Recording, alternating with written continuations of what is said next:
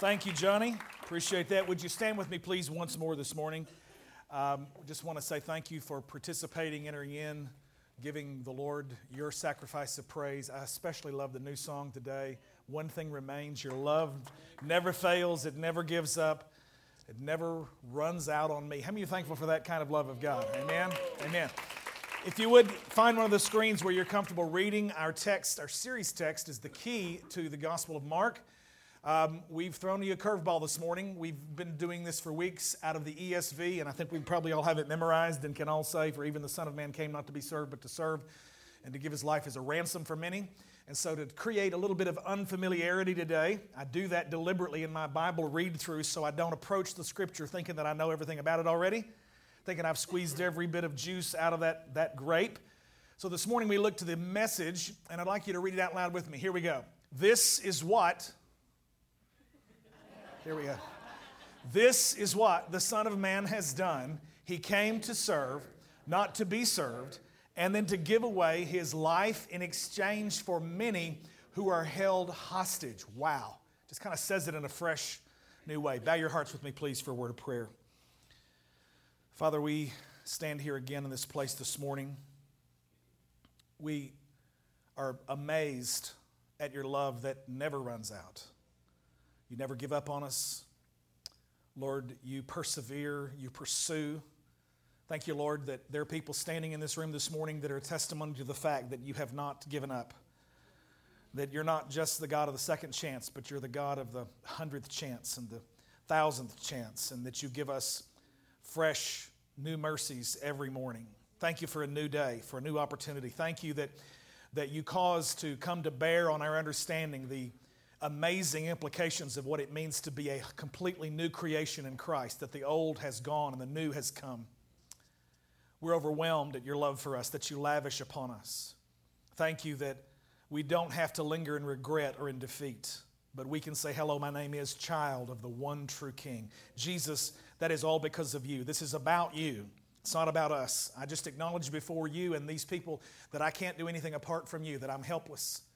Jesus, apart from you, I'm nothing, but with you I can do all things. And I pray today right now for the unction of the Holy Spirit, for the Holy Ghost in this place that moves in our hearts and instructs us and teaches us and guides us and guards us in the way of the Lord.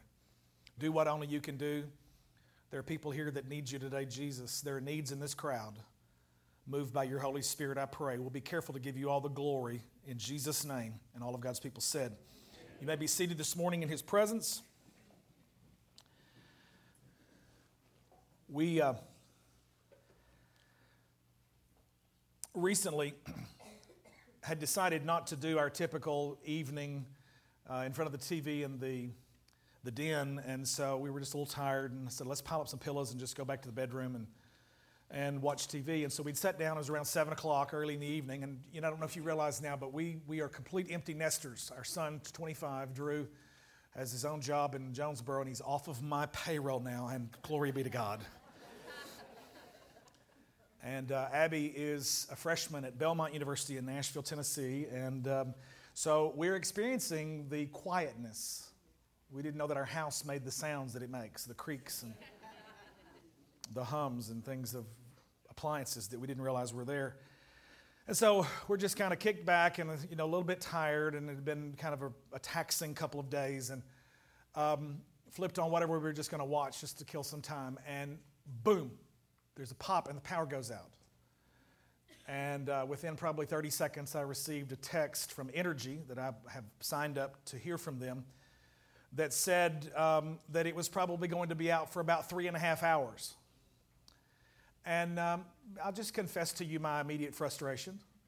I'm completely American. I'm blessed and probably guilty of taking for granted all of the pleasures and the niceties and the great advantages that we have in this blessed, prosperous country. And how everything is so connected to one thing being electricity, how it drives just almost the majority. I mean, there was no turning on the iPad because there's no internet connection. There is no, there's no computer time, no games played, can't plug in a DVD or a Blu-ray or anything like that because that doesn't work. It needs power. The TV's not working. There's no cable. And so Dawn and I ended up getting up and getting in my Jeep and driving down to West Memphis, and I think we went through Sonic, got some ice cream, and kind of milled around and, saw a couple of folks and just had a good time. And really, really excited when we got back to the house about 8:30 and the power was back on, because before we left, I had gotten another text from Energy that said it was worse than they expected. They've got another crew coming in. It was going to be 1:30 in the morning before. And it was still a little bit warm at this point, so there's no air, there's no fan. How it's amazing how so many things are tied to this one resource, this power of electricity. And another element that would probably qualify for that would be petroleum in our nation in terms of how we get around, how it drives factories for work, how it powers automobiles for us to go. And it's amazing how few things it would take that you would take them out and it would just absolutely paralyze us. And as I was preparing for the message this morning, in the Gospel of Mark, we're doing an expositional walkthrough in the Gospel of Mark, and I really began to realize, I started to think about how the disciples had experienced to some degree a kind of a power outage. There was a disconnection, and there was a need that they had that they weren't able personally to meet, that Jesus had to meet, and he experienced some personal frustration in talking to them about why they couldn't. And so, in order to set this up this morning, the title of the message is called Power Outage. And thankfully, that's not permanent. It is temporary. It happens sometimes in our lives. We experience it because there is a temporary disconnection from the primary power source. Jesus never runs out of power in the very same way that his love doesn't give up and it never fails and never runs out on us. His power, his anointing, his presence, his goodness, his faith, his mercy, all of the attributes of God are limitless. There's absolutely no measuring them. They are immeasurable. As far as the east is from the west, an indefinite, immeasurable amount of space. That is what God says he has cast our sins far from us. And his love is immeasurable. It is wider than an ocean, deeper than a sea. And the greatness and the goodness of God that we're talking about today is an unlimited power source. But sometimes we experience power outages because we have a disconnection for one reason or another. So today, as we look to Mark chapter 9, I believe this is verses 14 through 29. I'm reading from the Message because this is really about story. It's about a narrative, and it's not something that requires a lot of depth. I'm using the Message. It's a great devotional Bible. It's not a study Bible. Now, if I'm digging into something, I need a Greek tense, and I'm going to present something that could be controversial in terms of different sides of a particular doctrinal belief, then I would be quoting to you from the English Standard Version or probably from the New American Standard or maybe the NIV. But because this is just a great story and everything is pretty self-evident, it doesn't need any digging down into for any depth of explanation or any what we call exegesis where we draw out any depth of. It's just right there. It's right there on the surface. We can see it. So I want to read the Message because it's just so in my face. It just really grabbed me this week. The Bible says you can just read along with me. You don't have to read out loud, but just follow with me. When they came back down the mountain to the other disciples, they saw a huge crowd around them and the religion scholars cross-examining them. So here are the fundamentalists out here in the crowd, challenging and questioning, cross-examining. I love that usage that Peterson does here in the Message. And as soon as the people in the crowd saw Jesus, admiring excitement stirred them. They ran and greeted him. He asked, "What's going on? What's all the commotion?"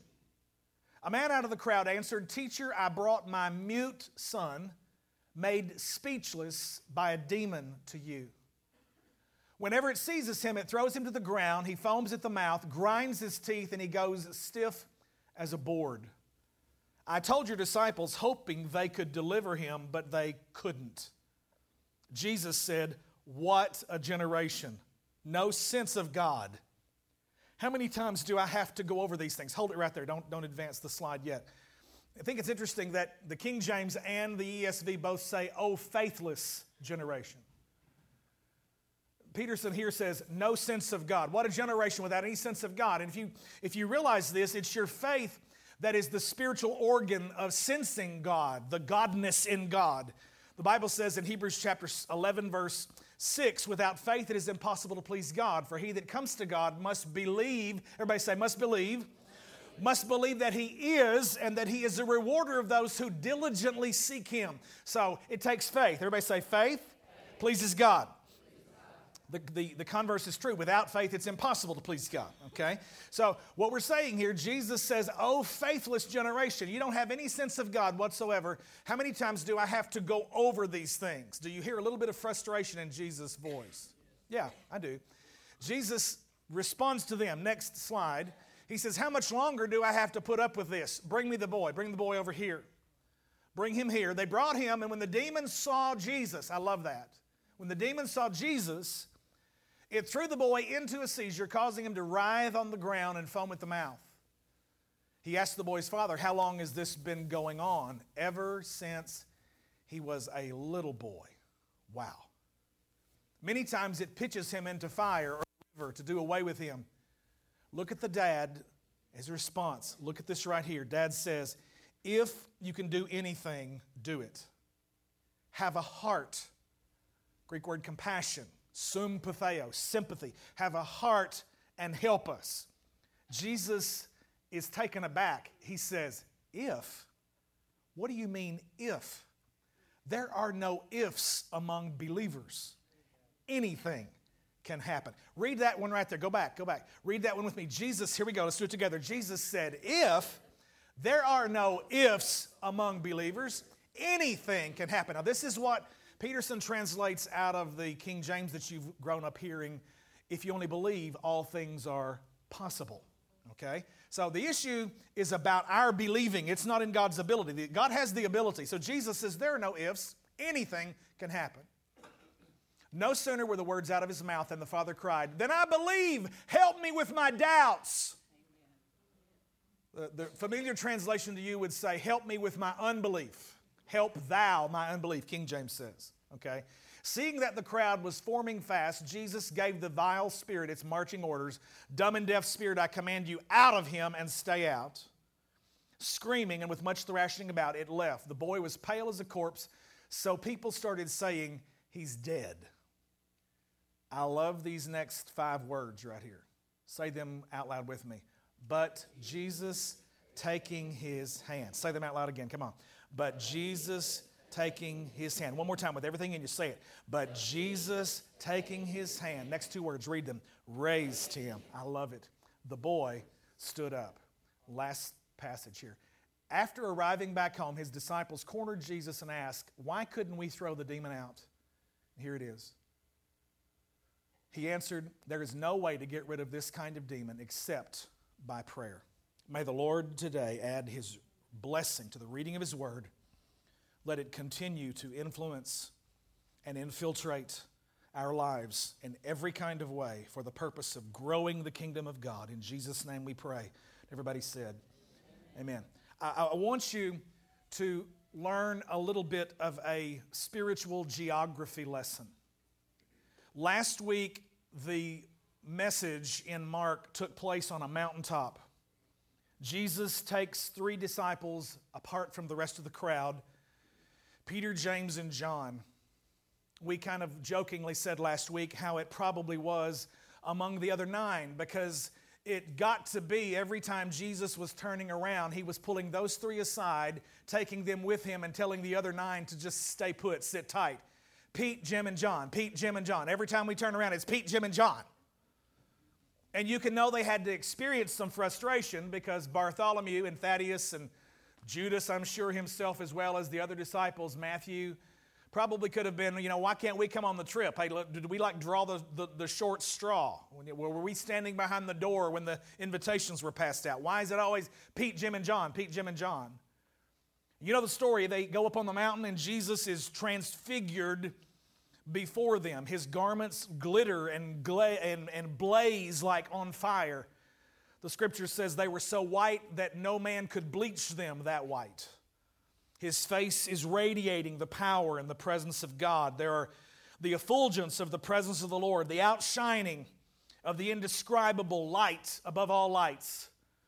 That light which no man can look into and live. That kind of light is exploding out of Jesus, and Peter and James and John are there, and they're bowing before him in the presence of God in worship and adoration. And there in that scene, in that mist, in that fog of heaven, surrounded by those rays of light and the outshining of the power of God, Moses, who represents the law, and Elijah, who represents the prophets, the law and the prophets, are gathered together in that place, observing the one who for thousands of years the hearts of men have longed to see, the Yeshua HaMashiach, Jesus the Messiah, standing there in the very middle occurrence. We talked about 5 key moments in Jesus' life and ministry. His birth, when the angels sang and the voice of God was heard. His baptism, when the heavens were opened and the Holy Spirit descended like a dove on Jesus. And they heard in the crowd, "This is my beloved Son, in whom I'm well pleased. Hear you him." And same thing happens here at the Transfiguration. "This is my Son, listen to him." The other 2 being crucifixion, resurrection, and then finally his ascension to the right hand of the Father. 5 things. This is the middle one. This is number 3. Jesus is on the mountain. He's taken these disciples up with him. They have the privilege of observing this, and they have had a true biblical mountaintop experience where their lives have been completely, totally, forever altered, radically shaken, ruined for the glory of God. God above all gods, light of very light. Jesus Christ, you are all that you said that you are. They come down off of the mountain after Peter put his foot in his mouth, bless his heart, didn't know what to say. Should have just kept his mouth shut, but he says, "Hey, let me just throw up 3 tents here, maybe build some tabernacles. Let's just hang out here from now on." How many of us regularly want to experience a mountaintop kind of situation where we are just overwhelmed by the presence of God and the goodness of the Lord, and either we're shouting with joy or we're weeping with praise? Indescribable moments where we just sense the everlasting arms of God wrapped around us. And it's in those moments of security and peace and shalom, the wholeness of God that envelops us, that we just think, man, if I could just stay in this place, if I just didn't have to go out there into that real world. And I want you to understand some spiritual geography. For every mountaintop, there's always a valley that follows. You go to a great conference and you hear amazing preaching and you're just hanging from the rafters and you're excited, or you read a wonderful book, or God has taken the scripture and He's emblazoned it on your heart. Black ink on white paper comes alive in a book that's unlike any other book on the planet. And the word is sharp and powerful than any other two-edged sword. It's quick, it's alive, it divides asunder spirit and soul and joints and marrow, and is a discerner of the thoughts and intents of the heart, Hebrews 4:12 says. And this word that we talk about in this Bible, whether it's leather bound or whether it's a piece of technology on an iPhone or a YouVersion or an iPad or a tablet or whatever your means or your device, the method is really immaterial. It's just whatever means that you use to be able to get that thing into you. When you begin to make a deposit and get the Word of God down into your heart, your faith begins to grow and it makes a connection for you. Otherwise, where you would have been powerless, you become powerful, filled with the power of God. The gospel is the power of God unto salvation. The Bible tells us that the words that Jesus speaks to us, John 6:63, they are spirit and they are life. Far too often as a Pentecostal or as a charismatic, sometimes in our general sense of the larger movement of this whole charismatic movement, we sometimes, I believe, are a little too quick to say the Lord told me, or we represent the idea that we just are going around in a 24/7 kind of a running commentary with God. God said or God told me. And I think that we need to be careful with that, because if you've really heard the voice of the Lord, it has resurrection life in it. It will change you. It will transform you. You can't be the same person. You can't really hear a word from God and just go on living your life willy-nilly and silly about sin and things in your life that everybody's got sense enough to know that if you've been in the presence of Jesus, it's going to make you different. And so I want to say that I am a charismatic. I am, in that sense, I am Pentecostal in the sense that I believe that God will speak to me. He will cause the word to come alive, and I'm thankful. In this sense, I'm a Baptist. I'm a good Presbyterian because I believe in the grounding of the all-sufficiency of the Scripture. This is the plumb line. This is what everything else is judged by. And he gives us tools, he says in 1 John 4, test the spirits and see if they're of God. He gives us a litmus test for prophecy in here in terms of how we judge a word that we get. Because let's face it, sometimes God will, what you have taken time to treasure in your heart, He will by the Holy Spirit activate it and cause it to come alive. The old Puritans talked about the quickening of the Holy Spirit. Psalm 119 verse 11 says, your word have I hidden in my heart. Another translation says, I've treasured it above all things so that I might not sin against you. And when I take the word of God and I've invested into my heart and it becomes part of the fiber of my being, then the Holy Spirit does what only He can do. And He can quicken into my memory. He can stir up my mind. He can remind me of everything that Jesus has said and put right down in here. In that sense, and we're not just trying to make everybody happy because we're non-denominational, but I'm just telling you, if you're biblical, then you should have a little bit of every one of those groups because they have been a move of God at some point in the past, in history. Jesus takes His disciples in John 13 up into the upper room and He washes their feet and He institutes the Lord's Supper, the Lord's table, His broken body and His shared blood, and then He opens for 3 more chapters the most intensive seminar on the Holy Spirit between John 14, John 15, John 16. 17, He goes into Gethsemane and He calls Pete, Jim, and John again to go with Him. But 14, 15, and 16, He's talking about the person and the work and the function and the purpose of the Holy Spirit. And one of the things He says is that He's supposed to teach you and guide you and bring you into remembrance all things which Jesus is saying, all things that He has spoken unto them. He will remind you. He will stir up your pure mind by way of remembrance, Peter says in his epistle. And so I fully believe in that. I'm thankful for that. I'm so excited that I can make that connection. Sometimes I get disconnected. Sometimes I get in a place of distraction and so often I can experience the pressure of the real needs that are in the crowd. There's a very real world that is out here around us with some very, very critical needs that we need to have the presence of Jesus to be able to speak to and to minister to. Amen. I think it's important sometimes people in leadership, pastors, experience a certain degree of power and they begin to, like Moses, veil the face and try to present an image of knowing everything. And let me just be real honest with you at this point. I'm thankful for all that God has been doing in Victory Church for the last few years, but I'm not one of those guys. I am not afraid to say, I don't know. But this is what I do say. I tell you what, we can pray and we can find out. We can go to the Word. We can seek the face of the Lord. I think it's a scary thing when anybody begins to operate in that kind of a venue or that sort of a mindset or a perspective where they feel like they have to, on the spot, make up something that's really more BS. And I don't mean Bible study either. I mean, it's just, and I don't want to offend you, but it's just not Scripture. Stuff that people come up with sometimes, just on the spur of the moment, just off the cuff, making up stuff. And you just go, you know what? I don't know, but I got sense to know that isn't right. How many of you ever, you've just sensed it. Something goes off in your spirit, down in your knower. You just know that you know down in your knower. Your knower knows. Now that sounds crazy, but that's actually Bible. 1 John 2 says you have an unction of the Holy One and you know all things. The issue is you just don't know that you know that yet. I don't know it, but the knower in me knows it, and it's the Holy Spirit. And He who knows all things is inside me and can go, that's not right. It's like Richard Dawson on Family Feud. Wrong answer. Where did that come from? I tell you, if you knew the parade that I experience up here, if you knew what I edited, you would be. Anyway, real needs in the crowd.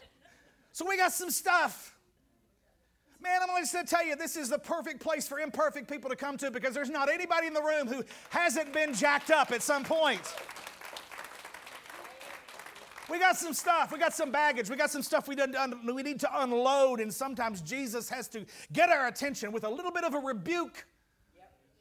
We don't need to be fearful of that because if we know in confidence, hey, hello, my name is child of the one true King, I can be glad that God loves me enough that He would bring a sense of correction because His heart is for me. His desire is for me. Come on, somebody. He's got a plan not to harm me, a future and a hope. real needs in the crowd. And this is what I don't want to be. I don't want us to be this. I don't want to be trapped in this kind of legalistic, hyper-fundamentalist, the religious response. And they're standing there and they're arguing and they're challenging and they're accusing. And they've got on their fundamentalist faces, well, if this is really God. And you got all these people that, with all the religious response, and they're just taking up time, sucking air. They're just consuming resources on the planet. That they will get up in your life and not do you one bit of good, except just bring more confusion. We don't need hyper-religious, fundamentalist kinds of responses when we're in the middle of a crisis, when we have a power outage. I don't need somebody coming and telling me, well, you know, I remember in the day and when the last electrician died and there have been no more powers. There's been no miraculous signs and wonders since the last electrician died. How many of you heard that kind of mess before? How many of you thankful that the issue wasn't about anybody in history passing and leaving and no more of the demonstration of God? Many times the demonstration of God doesn't come because people have such a great degree of unbelief and no faith. It was just a little while, power came back on at our house, and we thank you. Thank you, Lord. Thank you. We're so grateful. We're so thankful. One thing can disrupt so many different other things because everything else depends on that. And I think that's the center point of this story. We've got some disciples in the middle of a crowd, and these disciples are disabled momentarily. They are disabled disciples because they are disconnected from their power source. Literally, not following through. Disabled disciples because they have not connected to this Jesus that is very much in their presence. Next point, guys. If you would, Jesus gets frustrated. Jesus is frustrated because of their faithlessness. He says, "O generation of little faith."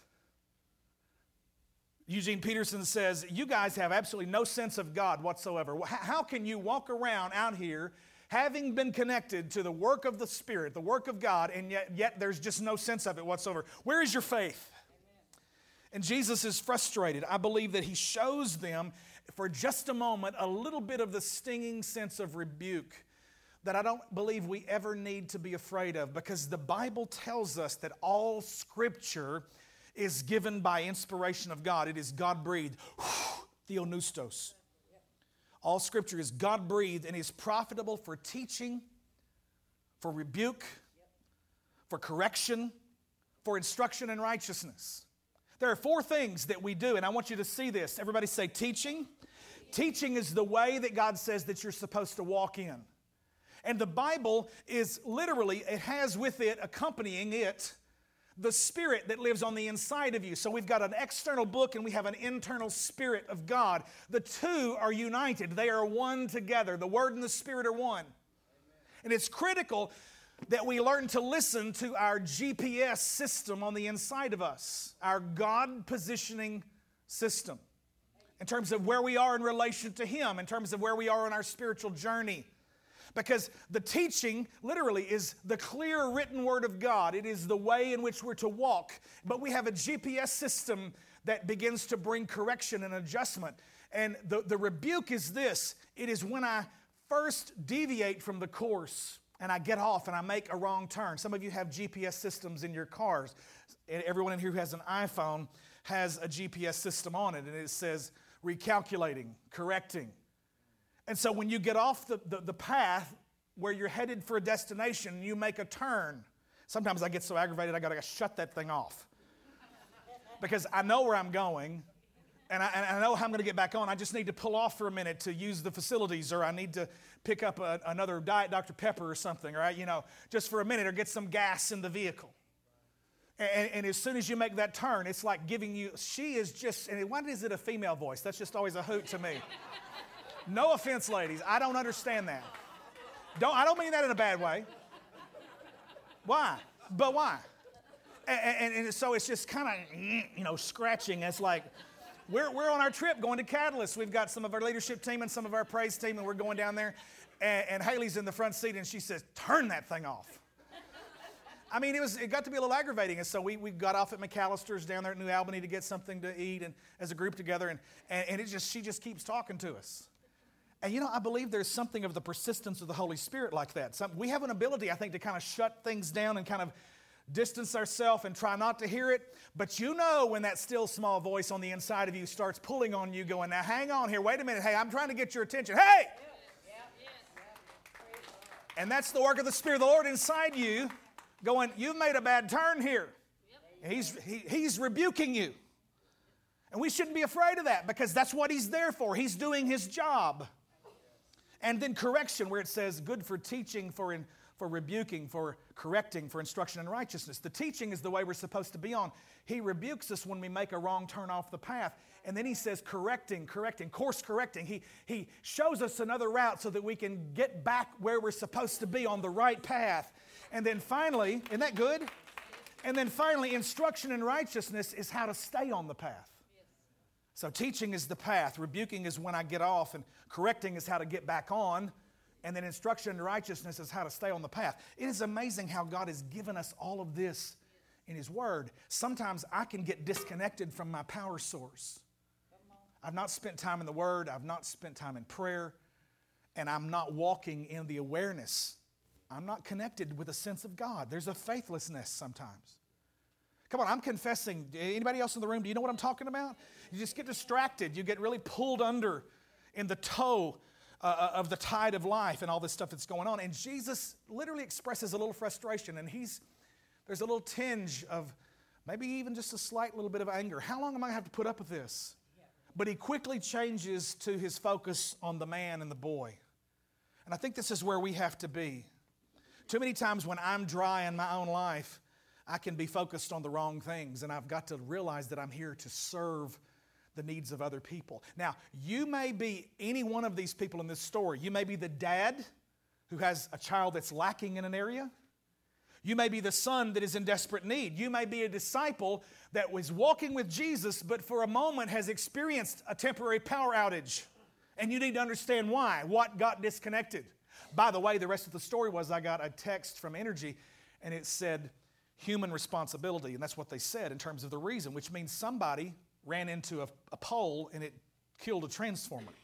So they had to put all that stuff back together. And many, many times, the power outages that we experience in our lives are due to human responsibility. Somebody else has come along and an offense has entered into my heart. I've not kept my focus on Jesus and remained in an attitude of prayer that is the way I'm supposed to be operating, or spent time in the Word to let Him minister to me and feed me. Come on, somebody say amen. Amen. This is all of us in the room at some point. This is just because you're a pastor doesn't mean you don't experience this. It means there's a greater opportunity at many times to get distracted and to be overwhelmed and overcome by the pressure. Jesus sees that and He shows compassion. Greek word sympatheo, heart, pathos. He hurts. He is not a high priest who is not moved by the feelings of our infirmities. He knows your pain. He knows your situation. He knows your circumstance. His heart breaks for what breaks your heart. And now as a disciple of His in my life that has been transformed, I'm to let Him break my heart for what breaks His. And that's the needs of all the other people around me, the real needs that are in the crowd. The disciples are disabled, and Jesus says, bring the boy here to me. And He has compassion on the father, and He has compassion on the boy. And He asks the dad some questions. And you can imagine how difficult it is for this dad who every father prizes and believes in and loves and enjoys a son. But can you imagine the pain that this dad feels because he's never been able to experience any kind of real communication with the son because he's gripped by something that doesn't allow him to speak? There comes a time when there are only so many grunts and groans or waving of hands, and you have to know the incredible frustration that this young boy felt because of not being able to do what every other normal human being around him was doing. He couldn't speak. There's a disconnection from the world because communication that has been blocked. Jesus' heart hurts for the boy and He hurts for the dad.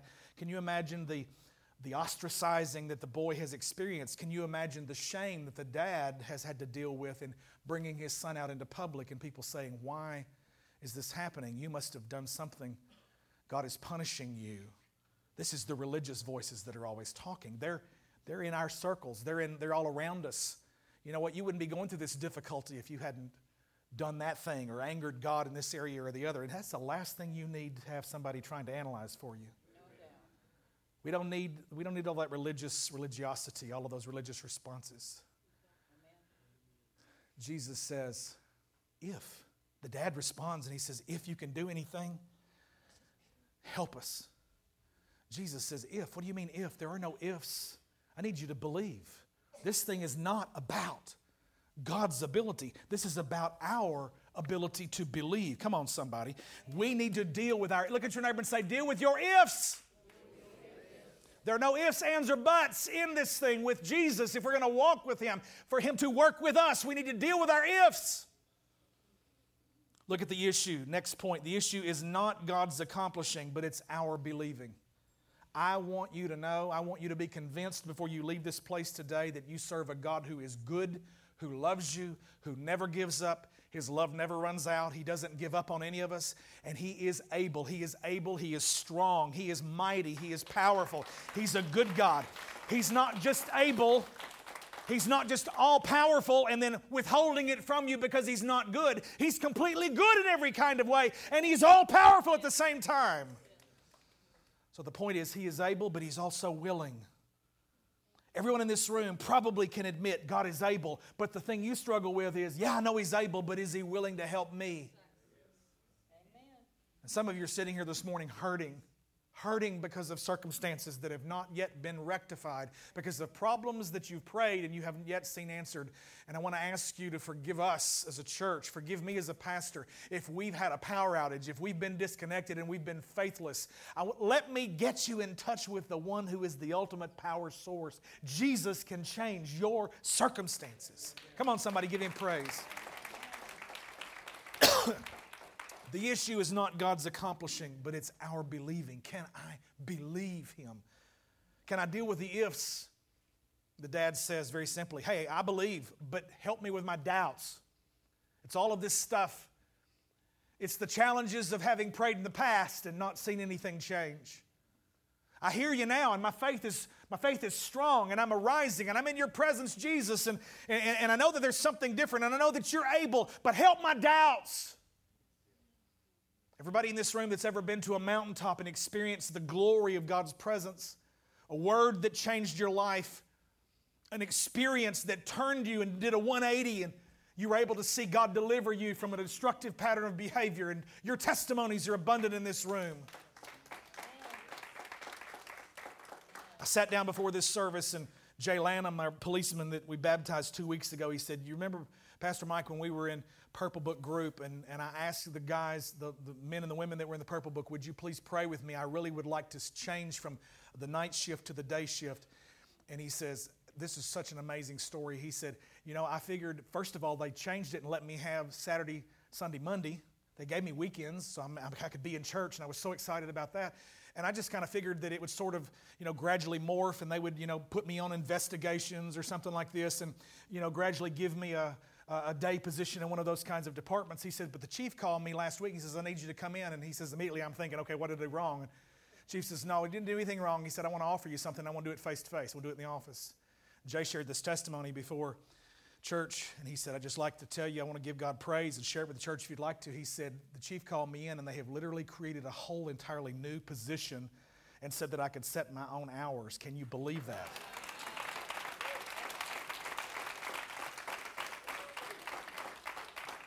Now, he just said, I want to tell you, God answers prayer. Now, when you hear stuff like that, you go, wow, is that amazing how I was in the group of 10 or 12 people, and Becky Cecil and different ones were in this last round of Purple group with us, and we remember Jay asking and saying, pray for me. And now the brother's coming. He says, God's answered my prayer, and it blows my mind. And what I want to tell you is if you can hear that, let that help your doubts. Let it inject some faith into you for whatever you're praying, trusting God for. Because what He's done for Jay, He will do for you as well, if you will believe. All things are possible. Come on, somebody put your hands together and give the Lord praise. Look at this verse of Scripture, Ephesians 3:20. God, read it out loud with me. Come on, let's do it together. God can do anything, far more than you could ever imagine or guess or request in your wildest dreams. I love it. He does it not by pushing us around, but by working within us, His Spirit deeply and gently within us. I love it. That's one of my favorite passages of Scripture out of Ephesians 3:20. It says in the King James, now unto Him who is able. Everybody say, God's able. Now unto Him who is able to do exceeding abundantly above all that we ask or think, according to the power that is at work within us. And you just got it from the Message, and it says, come on, God, far more than you can even guess or imagine or think about. God is able. God can do anything. The issue is not God's accomplishing. The issue is your believing, my believing. Can I believe that God would do that for me? The man says, I believe, man, just help my doubts.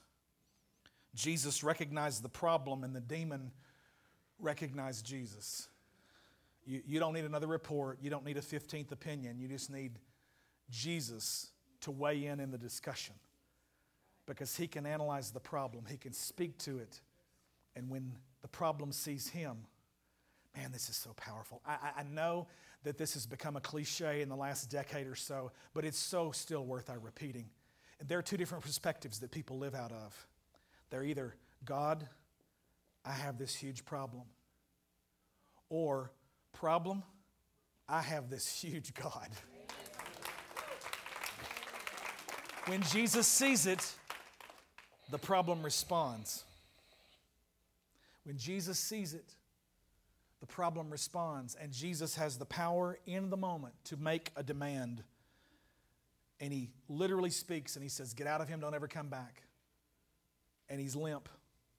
I'm convinced that there are more than 2 or 3 people in this room who've been through a struggle recently, and you've sensed that God's brought some deliverance, but you're just wrung out from it. And you need Jesus to do in your life what He did with this young man that everybody else around him said he was dead. But Jesus taking his hand. I believe that your situation this morning can change if you can just let Jesus get a hold of it. If you can just get it into the hand of Jesus. This morning, He wants to reach out and take you by the hand and raise you up. The struggle that you've been through, the circumstance, some of that you maybe are just now entering into. Some of you may feel like you're in the very middle of. I don't know who you are in this story, but I know who Jesus is, and Jesus loves every one of these people that are there. He even loves the religious, cross-examining challengers. But God, don't let us be one of those. If you're the young man who has no ability to communicate, Jesus is here to heal you. If you're the father who's broken and hurting, Jesus is here to heal your child.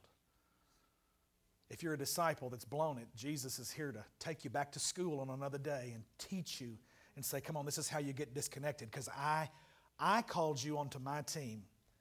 This is what He's saying to His disciples. You are mine. I want to show you, because what I do, I want you to be able to do as well. I want you to stay connected. Keep plugged into the power source. Jesus takes the young boy by the hand, and they meet at the end of the day, and Jesus answers their question. Why could we not drive this out? Why? What was the problem? And Jesus basically says, you know what, guys? This kind only comes out by prayer. And it's not just make up your mind and decide on the spur of the moment when the problem hits that you're going to decide to become a prayer warrior. You need to be living a life of prayer. This doesn't mean that you've got to clock 2 hours every morning. This means that you just begin to understand that every day, every moment of your day can be lived out of an attitude of prayer. I rise and I put my feet on the floor, and immediately something is coming out of my mouth. Jesus, thank you for this day. Order my steps. I'm standing in the mirror and I'm shaving, cleaning up my face, and I'm praying, Lord, reveal yourself, reveal your purpose, reveal your word, lead me, guide me, direct me. It's amazing how in an empty nest with no children in a house that's quiet, how prayer is so growing in mine and Dawn's lives. We'll just be sitting there, and all of a sudden out of the blue, Dawn will blurt out and she'll just begin to pray for one of our children. Lord, in the name of Jesus, wherever Abby is right now, cover and protect and guard and guide her in Jesus' name. And I'm dropping whatever. We're watching Amazing Race, and I'm going, yes, in the name of Jesus, and I'm standing in agreement. We're doing that. I'm not trying to be silly here. It's not, constant all night long, but once in a while I'll just sense something. I'll think about one of you and I'll pray for your circumstance. And Just Anita Bell has been on my heart this week, battling cancer. In the name of Jesus, let the strength of the Lord be on my sister, oh God, as she deals with this chemotherapy and the radiation. In Jesus' name. And Dawn had just come right in. Yes, Father, wrap your arms around her. And we're just sensing a growing of prayer. There are dedicated prayer times, but prayer, especially in our house these days, just seems to be kind of a spontaneous flow. It can do that when you're driving down the road. You can do that under your breath without ever saying a word out loud at work. You're going to be thinking about the circumstance you're facing and just say, Jesus, make yourself known. Lead me. Let me have peace in the middle of all of this confusion at this job. Are you hearing me this morning? Stay connected. Don't let a power outage come because you get disconnected in a place of prayerlessness. A couple last things this morning. Are you getting anything out of this? All right, look at this. Last two things. Only prayerful produces powerful. Let us have our lives be filled. Jesus tells us that we can ask whatever we will in the name of Jesus and it will be done for us. When he taught them about the Holy Spirit, that was one of the issues there. He said, ask what you will and it shall be done unto you. James 4 says, we have not because we ask not. Or if we ask amiss, apart from the will of God. So the issue is, let's get in the book and learn the will of God. Let's ask according to the will of God. Let's not be powerless because we're not asking for it. But let's ask. Let's ask, seek, and knock. A-S-K. Let's plug into the power source. Jesus, I need you.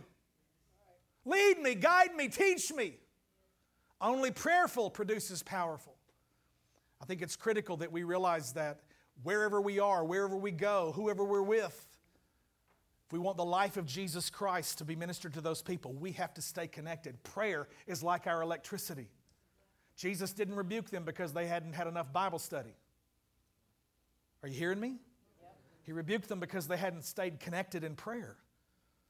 It doesn't mean that you've got to log a certain amount of time every day, but it just means you're living out of an attitude. Father, lead me. I'm whispering prayer all the time, at just different moments. Guide me. Give me the wisdom of God. Let the strength of the Lord be my portion. Are you hearing me? Last thing, we must be prepared to be power-filled. And there's a play on that on purpose. I believe that we can't wait until the moment, but we need to be, as my grandfather used to say, prayed up.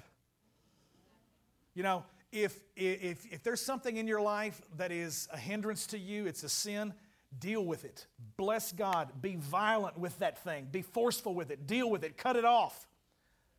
Because the Bible says, if I cherish sin or iniquity in my heart, He will not hear my prayers.